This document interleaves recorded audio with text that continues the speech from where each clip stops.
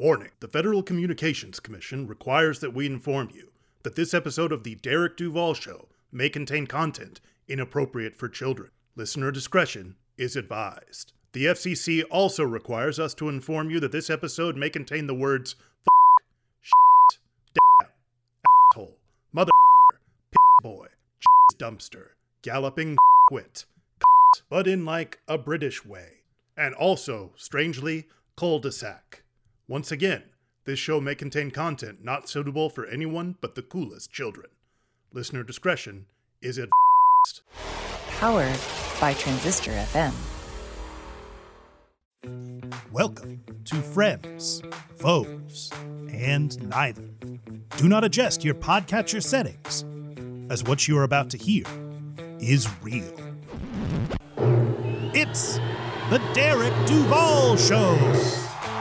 Prepare yourself for insightful interviews with incredible people. Join us now as we delve ever deeper into the human condition. And now, coming to you live to tape From the Derek Duval production bunker, it's Derek Duval! Hello, Duval Nation. Hello. Hey, everybody. Hi. Thank you so much. Please, everyone, sit. Thank you. Hello, Duval Nation, and welcome to the Derek Duval Show. We are back with another fantastic journey into the lives of extraordinary people. This episode is brought to you today by the fine folks at BetterHelp. BetterHelp is the world's largest therapy service and it's 100% online. Get 10% off your first month at betterhelp.com/Derek Duval Show. That's betterhelp.com/Derek Duval Show. So before we jump into this episode, I want to say a massive thank you to my last guest, Jason Downing. What a great guest, and if you have not heard our very in-depth interview, I strongly advise you to check it out after the conclusion of this episode. So welcome to episode 220, and we have a great episode lined up for you today. We have on the show Jonathan Dumas. Now, Jonathan is a career transition coach and a public speaker. Jonathan will be discussing his theories and how we can be enjoying our career paths more, his social activism, and much more. Lots to discuss, so let's get Jonathan out here. Duval Nation, please welcome to the show, calling in today from his home in Los Angeles, California, Jonathan Dumas.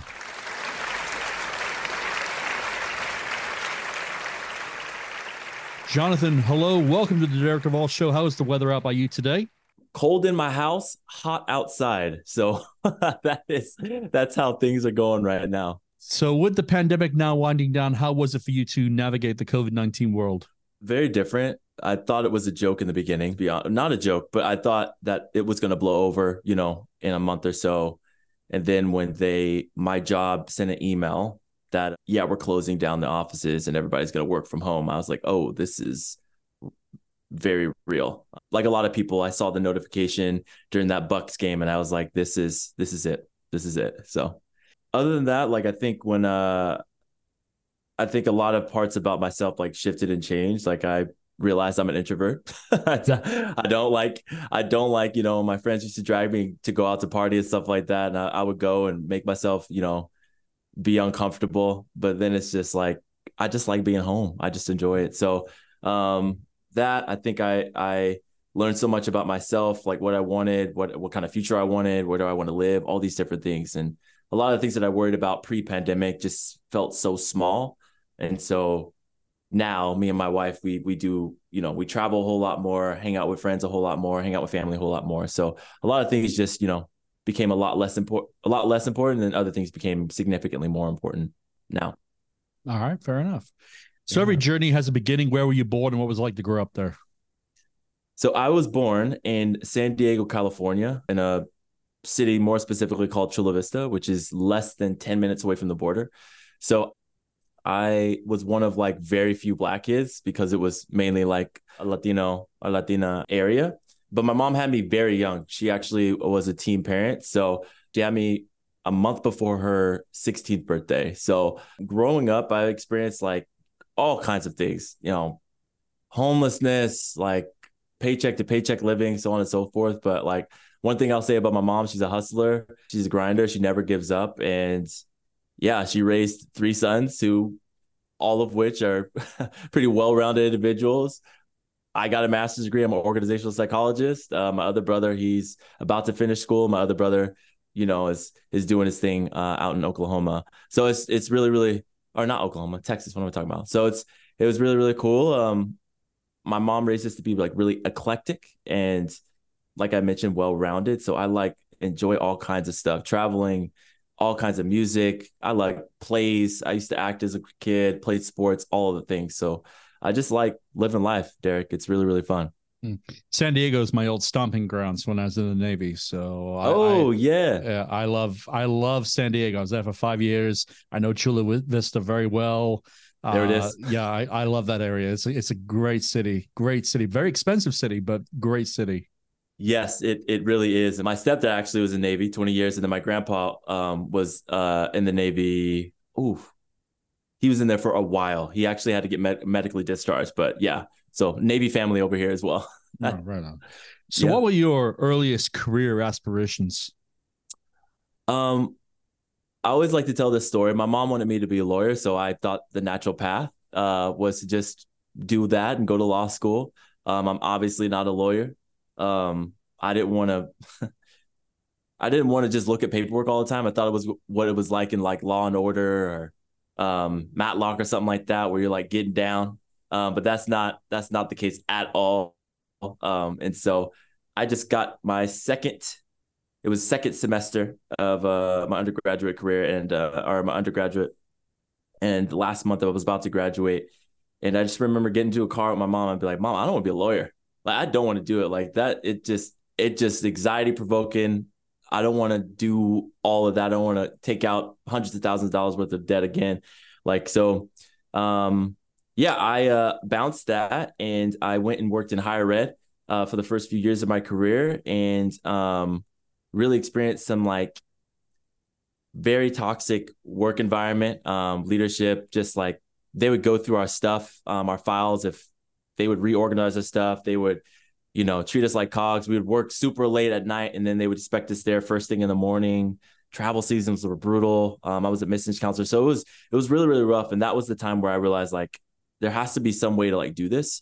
And I do this better, lead better, organizations do better. And I stumbled across like organizational psychology and I fell in love with it because I've always enjoyed working. And I decided to go to grad school. And that's what I'm doing now as an organizational psychologist and career transition coach. Favorite memories from your time at the Liberal Arts Institute of Southern California? Honestly, my favorite parts were working with the students. Honestly, I think when I was admissions counselor, I would get a chance to go to all kinds of different areas and parts of the area where I went to high school too. And it was just really fun to be like, you came out this way to like see us. Like you came out this way to like talk to us. And I'm like, yeah, like, let's talk about college. Let's talk about your dreams. Let's talk about what you want to do with the rest of your life. Like, what are the first steps you're going to take to get there? Right. College can help with that, but there's also other avenues. Right. Those are some of my favorite memories. I just really, really love the students because it was really, really fun times. They keep you young for sure. What inspired you to get your master's from Vanguard? I got my master's there because they paid for it. So I worked at Vanguard. So I went undergrad at Vanguard and then I went back because some friends actually was like, hey, you'd be a good admissions counselor. And I was like, yeah, what's admissions counselor? You get to travel, talk to students and talk to them all day and, see if they want to come to that school. Cool. I could do that. I was pretty involved there. So I went back and by the time like 2 or 3 years, like I was able to get it. I was able to get it partially paid for. So that's what I did. And it was between there and another university, which I can't even remember, but I ended up going there and getting my master's degree there. They paid for part of it. Okay. You are a self-described career transition coach. Mm-hmm. For myself and my listeners, can you explain what exactly that entails? Absolutely. So the hardest part about finding a job is finding a job. And sometimes when you have found jobs, when you have done that whole thing of like getting into your career, you hit a point where one, you don't want to do that whole experience again because it sucks writing a resume, doing all that stuff. But particularly you want to find a place where you're going to enjoy yourself, where you're going to, have some level of financial stability or freedom, where you feel like you belong, where you feel like you could be yourself, where you connect with the organization, where you're having an impact, whether it's outwardly or internally. And what I do as a career transition coach is a lot of my clients are not folks that have difficulty writing a resume, have difficulty writing a cover letter, which I hate cover letters, but that's another story. My clients, the ones that I work with, have experienced some parts of career despair, especially post pandemic, right? And what that means is that they have done all of the things that they were told that they were supposed to do: go to school, get a upper level degree, get this job, work at this place. Oh, this is a top name place. And they're finding themselves being miserable. They're finding themselves like hitting a dead end in their career, and they're not happy ultimately. And so they come to me and they ask, like, what am I doing wrong? And I'm saying, well, you're not doing anything wrong, but I think you're asking the wrong question. What do you want in this next season of life is a better question. And so I help my clients navigate that transition in this next phase of their career, exploring who they are, creating space for them to really understand their values deeply, find or strategically look for roles that not only fit who they are, but align with who they are. Because oftentimes what I've seen from my clients, and I've done this even in my own personal experience, where I'll just be like, that's a cool place. I like that. I could do that. Let's try it out. And I'm unhappy 6-9 months into it. And so I help folks find what I call career joy, which is this internalized, like, inward peace, soul satisfying, like, happiness, not because of their career, but because of the alignment that they feel with what they're doing in and outside of work. How do we avoid that career despair? That's a fantastic question. I think it really is going back to those questions I asked. It is creating space for yourself to ask who you are outside of just what you do, outside of what your family or your friends say you are. And also, the second part of that is asking yourself what your values are. And then finally, are you safe? And the reason why I add that safety part is because it doesn't matter how hard you are. It doesn't matter what you've been through.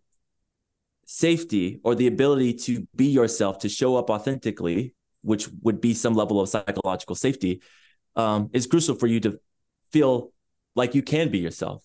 And so if you want to avoid or get out of that pit of despair or career despair, it really is creating space for you to do that. I actually have a career joy roadmap, which the first two steps is actually the first step is acknowledging the emotions that you're feeling, right? If you're unhappy in your role, admit that you're unhappy, acknowledge that you're unhappy. The second part of that is actually showing yourself self-compassion, which that self-compassion allows you to look at that, maybe that anxiety or that hopelessness or something like that, and really, like, treat that with kindness, treat that with compassion, so you're able to actually move forward, because you have to deal with the emotions. You have to deal with what's happening internally for you to move forward anyways.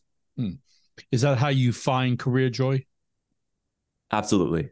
That's in my own career and things that I've experienced. It wasn't until I created that space for myself to ask those three questions that I mentioned, but also acknowledge that I was unhappy with what I wanted to do. I think even going back to, telling my mom I didn't want to be a lawyer.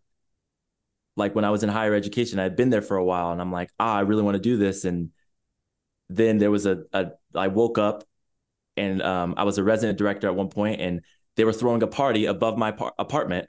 And I'm like, I don't want to do this anymore. I don't want to be woken up at 2 a.m. because there's, they're throwing a razor above my apartment. And I didn't want to teach. I didn't want to do any of those things. Like, there's different points in my career where I was like, what does the rest of my career journey, what do I want it to look like? And yeah, I think I've landed in a fantastic place. I absolutely wake up every single day loving that I get to do what I do. What's the feedback to your coaching been like? One of the most impactful bits of feedback that I've gotten was from a recent client. I remember I talked to her maybe a year ago. She's actually a friend of my wife's. And I remember talking to her, and my wife would be like, you need a coach. Like, my husband coaches, blah, blah, blah. Like, talk to him. It's fine. And she didn't talk to me. It's like she was going through this thing for like a year and a half. And we finally like sat down and she told me like, I'm unhireable. Like I am not qualified to do anything. Like I will just mess with my plants. Like that's what I do. I'm good at that. Right. And I think it was probably about the third or fourth session. And she was like, well, I found this cool job, but I don't know if I can do it. And I looked at the job and I said, what part of this do you feel like you can't do? And she said, well, I don't have like 3 years experience in this. And I'm like, well, you check off every other one of those boxes. What do you think? What do you mean? She's like, I don't have to check every single box of a job. I'm like, no, you don't. Why would you need to do that? She's like, I literally thought that. That's why I did not feel like I was qualified to do anything, because I didn't meet every single qualification that these folks are asking for. I felt inadequate. I felt like I couldn't do it. And now I talked to her a couple of weeks ago, and she got a new job. That job didn't work out. And then she was able to actually get another job. But the biggest thing was, she told me, is that I would have never had the confidence to leave this horrible, horrible, horrible working environment where this boss is legitimately treating me miserably if I did not like have that reframe, have that reshaping of what's going on internally. And I think that's amazing. Like my work as a coach, like I don't say anything or do anything, or I don't have any like magic wand that I wave anything. I'm just a mirror and showing you a different perspective of the things that are happening in you. I'm helping you acknowledge and see the brilliance that is you. And that was just an incredibly impactful thing. Like she said, I would not be where I'm at without you. And I'm like, you are wonderful already. So I'm just excited that I got to see it as a coach. Based on what I have read about you, you are very active in your activism. And a key talking point I read that I saw intrigued me immensely. In your opinion, why is professionalism hindering African Americans from succeeding in their careers? Because professionalism says that you have to leave everything you are at the door. Before you walk in, you have to leave everything you are at the door. And you have to show up to work to do the job, to get it done, right? And I'll say, quote unquote, traditional workplaces, that may have been possible, particularly for white folks, white men in particular. But for Black folks, that's never actually been possible. That one, a traditional business model, the ways that work has been structured, the business overall, right? In the U.S. actually did not start with Black people in mind. It started with Black folks as it being enslaved, right? But so when somebody tells me like you need to be professional, there's like a level of professionalism. There is like an error. There's something that they're trying to say to Black people. I would say to people in general. I wouldn't just I say this to Black people, but I also say this to more openly to everybody, right? It's like when they tell you that, what are they actually communicating? Who is actually setting the standard of professionalism? And so when I talk to my clients, particularly Black millennials who are in the workforce, and they're like, yo, like I keep experiencing this. And I'm like, who says that you have to be this way? Who says that you have to leave all that stuff out the door? Like, and they're like, I keep experiencing X, Y, and Z. Well, I'm like, you keep going into places that expect you to disassociate yourself. Do you want to live disassociated? Do you want to live inauthentically? Do you want to live separate from who you actually are? And obviously they're going to say no, more times than not, right? Some folks are completely okay with like, I don't care as long as they pay me a whole lot of money, right? But more times than not, I'll say 9 times out of 10, folks are like, I want to live authentically and true to myself. Then we need to make some significant changes. Yeah, professionalism is not helpful for Black folks, any marginalized community, but I don't think professionalism, quote unquote, is really helpful for anyone, because who sets the tone for what is professional? Professional is just like this esoteric thing that nobody specifically can name what it is. And it does more harm than good. And I think if organizations, companies, leaders don't understand that, like, employees are fully formed, complex human beings in particular, then they're going to have a difficult time navigating this next generation of employees, because they will leave in a heartbeat. There's plenty of places to work. There's so many places to work. Yeah. Okay. I'll be more specific. Top talent will leave. Yeah. Not everybody has the opportunity opportunity to leave. Yeah.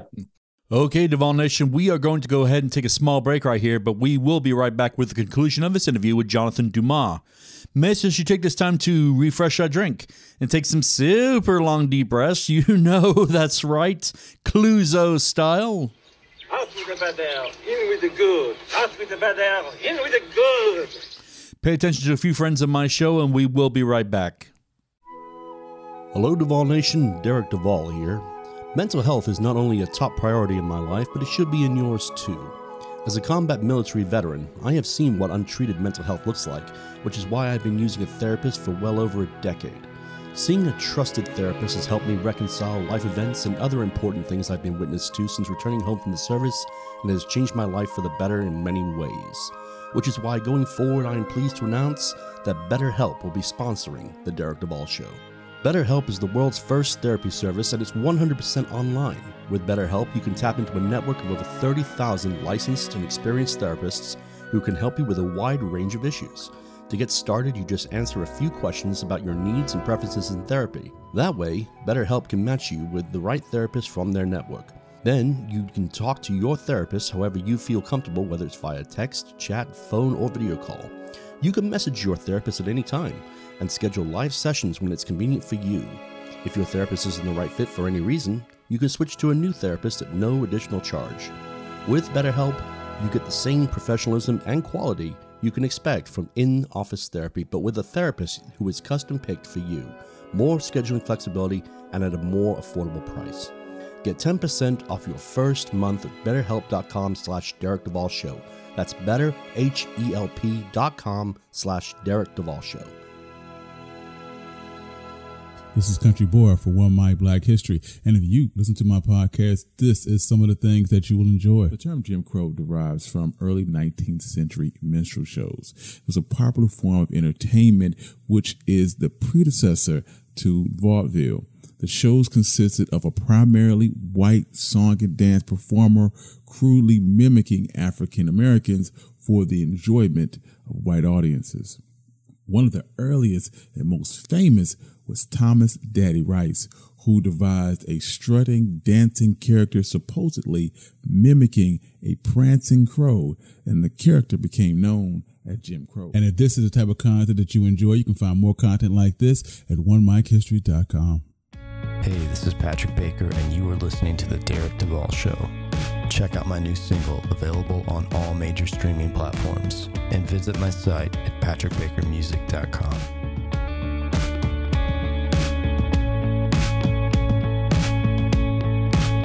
Well, it is what it is.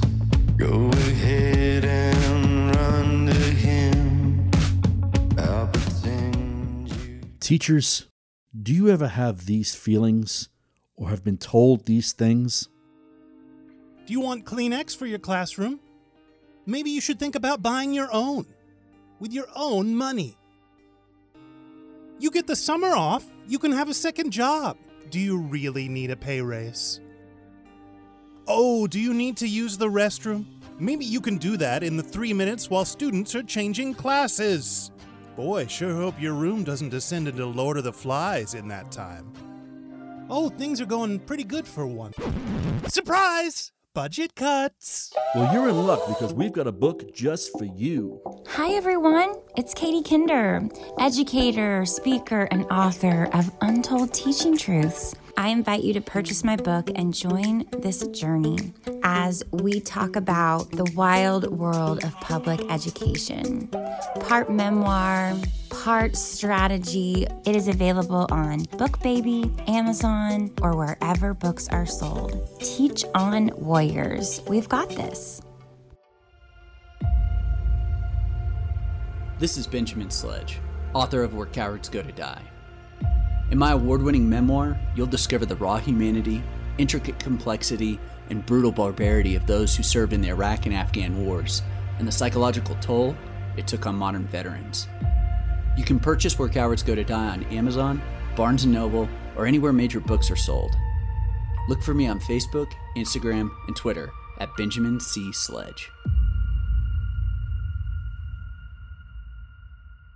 Hey, it's Michelle Fabre, and you're listening to The Derek Duval Show. You can hear my brand new single, I'm All That I Need, on all streaming platforms right now. 'Cause I'm all that I need to get by. Yes, I'm all that I want. I'll tell you why. Janae Sergio, arriving. Hello, everyone. This is Janae Sergio, life coach, combat veteran, and best-selling author. I invite you to purchase my new book, Perfectly Flawed, A Veteran's Journey from Homeless to Hero. In these pages, you will learn about the lowest struggles of my life to the absolute triumphs that have made me the strong woman I am today. Follow along as I talk about homelessness, my naval role in Operation Enduring Freedom, navigating insurmountable odds, and how I dealt with and overcame them. You can find Perfectly Flawed on Amazon, Barnes & Noble, or wherever books are sold. Welcome back to episode 220 of the Derek Duvall Show. Let's get right back to with the conclusion of our interview with career transition coach and public speaker, Jonathan Dumas. I noticed you're a member of the Black Speakers Collection, and coupled with your activism, perhaps you can answer this question better than some. In your opinion, how far has Black Lives Matter movement come? I don't know if specifically I would be the right person to name this or to name this. So I'll say that right off the top. But I will say this, as far as like Black Lives Matter. Yeah, let me say it this way. There's Black Lives Matter, the organization. There's Black Lives Matter as far as the overall movement. And then there's Black folks, right? I think even in the Black community, there are conversations around what that entails, what that means, what we're even moving towards. But I would say, as far as like how far we've come, I would say we've come far, right? But I think we also have to look at it more specifically when we think about what is impacting Black folks in the US.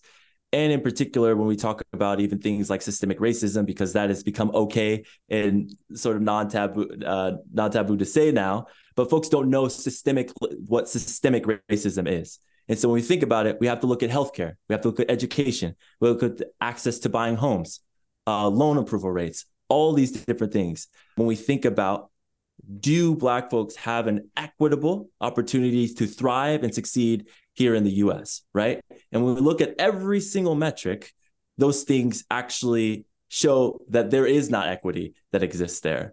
And so when we talk about that and where Black folks could be in terms of their lives truly mattering in the grander scheme of the US context, we can say we have made strides, but we can't be satisfied with just like, breadcrumbs, right? We can't be satisfied with sort of kind of getting equitable treatment. I think when I talk and when I communicate and lead DEI consultations and all those things, I think it is incredibly important to put it into context. We can't compare apples to oranges, right? I think that there's some very ignorant comparisons that I've heard when I've had conversations with folks. They're like, well, Black folks aren't, enslaved anymore. Well, I'm like, that's a pretty shitty comparison to like what we're examining now, right? But we also have to look at, to be quite frank, the terrorism that was committed to Black lives throughout the Reconstruction era, so on and so forth. So Jim Crow, all kinds of things, right? And these are things that were committed in part by communities, by white nationalism, all these different things. So I think Black folks have come a long way, right? But we still have more to go. And I think as far as like my role, the things that I do, the things that I speak about, particularly with individuals, but also when I consult with organizations, I think it's something that I try to bring attention to in a way that makes sense for them and the way that makes sense for their context. But as far as like, I'm not like a uber expert. When I say like even activism, I'm not even somebody that would be like, oh yeah, I'm definitely an activist, right? I think I just try to do my part in raising awareness and making connections with folks and making sure that, ignorance is not something that is innate, that cannot be changed. Like folks can grow, folks can change. And I try and do that with the conversations that I have with all kinds of folks. Well, based on that answer, I feel like you are definitely highly educated enough to give a great answer to that question. So well done. I appreciate that, Dan. I want to talk to you about your very entertaining and very educational podcast, Highly Visible and a Little Misunderstood. For my listeners who have not heard it, can you please tell them all about it? Absolutely. To break it down very, very simply, we have nuanced conversations about complex topics. So initially when I started it, it was a show that was like it was like an open diary. Like I had these questions and thoughts that I would have about my friends, family, different things like that. And when I decided to record it and start podding, it was so fun to talk to my mom, my brothers, and like really hear them, listen to them. Right. And initially I wanted to try and have conversations that were like hard, but like to show that it's possible. And I think our show took a turning point when I had a conversation. So I'm in an interracial marriage. My wife is from just outside of the Twin Cities in Minnesota. And we know that George Floyd was killed there. And so what we talked about pretty candidly after a protest we went to was, what does it look like for us to be in an interracial marriage together?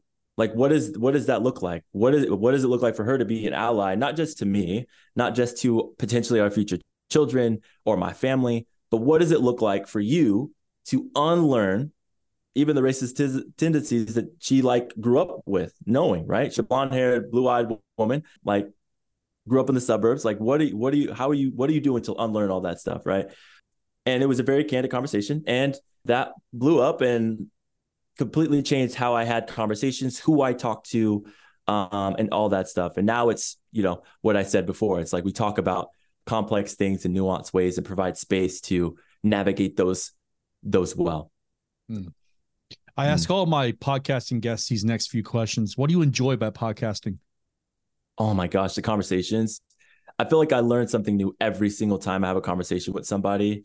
I mean, I've laughed on there. I've laughed a lot, actually. I've cried on there. I have been like left speechless. And what's so interesting is that I've heard this so many times. Folks will come on there and they're like, I did not think I was going to share this on a podcast, but here we go. And I love hearing that, is because one, it goes back to those things I was saying about even the career joy and those questions to ask. It's like, do you feel safe? And that is one of my biggest things. I want folks to feel safe. I let folks know that I honor their story. I honor what they're sharing. And it's always a complete joy to learn something new anytime I have a conversation with somebody. And the flip side of that coin is, what sort of challenges have you had to overcome as a podcaster? Being a one-person show, I think there's all kinds of ideas that I have and I want to do and succeed at, and I want a lot of people to listen to my show and all this stuff. But I think sometimes I get caught up in the numbers. I get caught up in, an episode that I thought was going to be fantastic and didn't get nearly as many downloads as an episode I thought was not that good. It's just like, it's so frustrating, one, being a podcaster, but two, being somebody who's like a creator and you put this thing out and you just got to wait. And I'm just the researcher in me wants to see like the data, wants to analyze it and look at it. But sometimes, well, all the time, you just gotta sit back and just let it ride. And that's so hard for me. It's so hard. Right. Yeah. Pierre de Coubertin said the most important thing in life, it's not the triumph, but the struggle. You get a chance to talk to your younger self. What would you say to him? I would tell him that you will find your people someday. I think growing up, I was always in predominantly white spaces, and always I was always the token Black kid.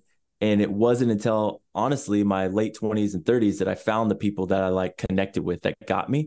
But those experiences growing up, I didn't feel like I didn't know how to like be a Black kid. I didn't know how to be a Black dude. I didn't know how to be accepted. I felt so anxious, so insecure. And it wasn't until I like looked in the mirror and said, I love myself. I love everything about Jonathan, that like I started putting myself out there and finding my people and making the life-changing connections that I have in the last, I would say, 5 years. And so I would say you'll find your people. Just be yourself. Right. What's next for Jonathan?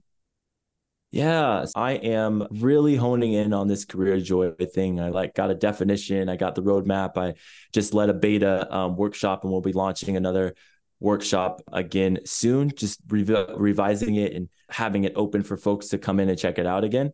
But yeah, I'm just going to be continue to develop a Rare Joy workshop. My work I do as a consultant for a company that I co-founded called Common Culture. We're going to be doing some trainings and are getting booked now. So if anybody's interested in leadership development trainings, any of the connective tissue, that if there's any connective tissue between where you work and the things that I shared today, I do have a company that we do some trainings as well. And then other than that, I'm just going to be enjoying the holidays with my family coming up soon. My mom's getting married in a couple weeks and I'm officiating that. So I'm really excited.